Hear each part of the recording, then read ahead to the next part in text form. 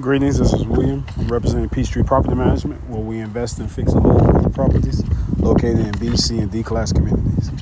Please excuse the wind. I'm outside walking around. This is kind of like a impromptu podcast today, talking about Zillow, what effects they can have on the market, and if Zillow can actually crash the market. So some information that was brought to my attention that Zillow has kicked up their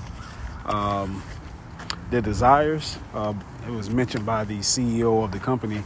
Don't remember his name, but it was mentioned by him on TV and in the article that he wanted to increase the shares of Zillow for the shareholders for his own benefit, own recognition. But what he's doing can possibly lead to a crash.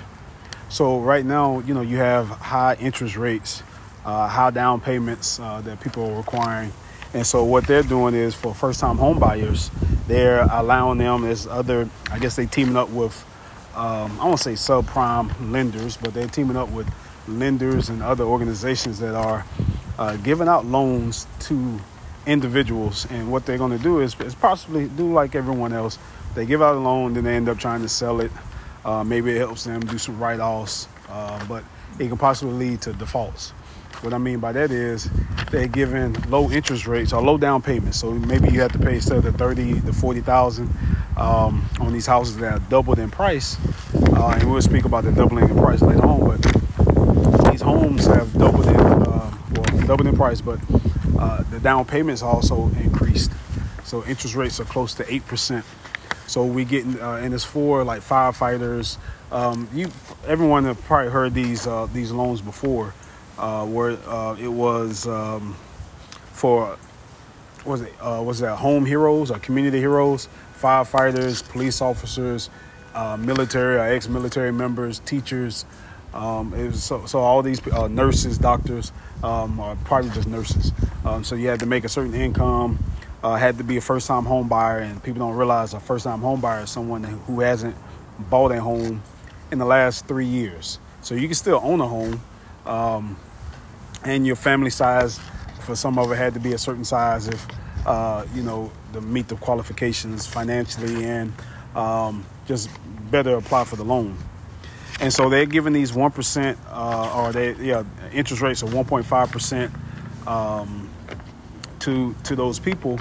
And it's like, well, this is something people are not thinking that, and I want to get everybody else's thoughts. Do you think this can crash the market? Because what's happening is I give you so say I'm Zillow, and they're trying to increase their shares of the market from 3% to 6%. So they're trying to double within the 2024 to 2026. They're trying to double their shares. So their involvement, they're them putting their hands into the real estate game, whether it's through loans and maybe them getting some type of kickback, or from them people shopping on the market, realtors going to them. Because when I was a realtor with Keller Williams several years ago, they made an announcement. I had an agreement that Zillow would not compete with realtors. And it's really not necessarily competing with realtors, but would compete with Keller Williams, Caldwell Banker, and all these other firms, because people are going online to search, just like basically Zillow's like the Amazon. There's other online websites like Realtor.com. They buying a lot of these. I think it's Hot Homes, something like that, where you find someone to rent. Trulia, they bought them out too, and so they're kind of circling the market, and so they're growing. They're becoming a monopoly, and so they told the realtors that we're not going to compete with you all. But what's happening is you become a realtor, you can pay them to go on their website, just like you pay Google, and you can verify or be first on the search engine just because you paid, not because of what you're producing. And they don't care what you put on there. They're not going to verify the information. They just want your monthly payments as a realtor. And so now you're going, or for Google, they want your monthly payments for you to be a top search. What I found out, I did that before, and I stopped paying, and you still on the top search. They don't even, they really don't have anybody go there and monetize it or monitor it. And so, they just getting that money, and people go for the search, and you just pop up. So you got to be careful about your searches also. And that's back when I was a realtor for Keller Williams. And so what's happening is Zillow, let me go back to that story. They said they were not going to compete. And now they basically lied. They are competing. So these realtors pay Zillow to look like a qualified realtor, and they post on there how many homes they sold, whether they sold them or not. And people believe them. People go to the website and they trust what they see. Especially when all they see, they hear about Zillow this, Zillow that, commercials, things on YouTube. It's all these things. So now they feel like Zillow is trustworthy. And so now Zillow is trying to increase. Now you can go to them, find loans. It's like a 2-in-1, or all-in-one search. Whatever you need, they got it. Almost like a Walmart.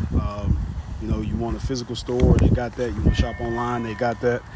You want to do some searches and search for certain things, from gold to buying animals, whatever it may be. So they're circling the market in many different corners of the market, and they're in different countries. And so what do you think the effects can be? So think if you get a down payment of 1.5%, you still have an interest rate of, let's say, 8%. Are you going to be able to make the monthly payments? All right, so say you are able to make those monthly payments. What happens when the market in a year, 2 years, 3 years, because Goldman Sachs came out today and said this could linger to 2026. Some people said the housing market could crash in 2024.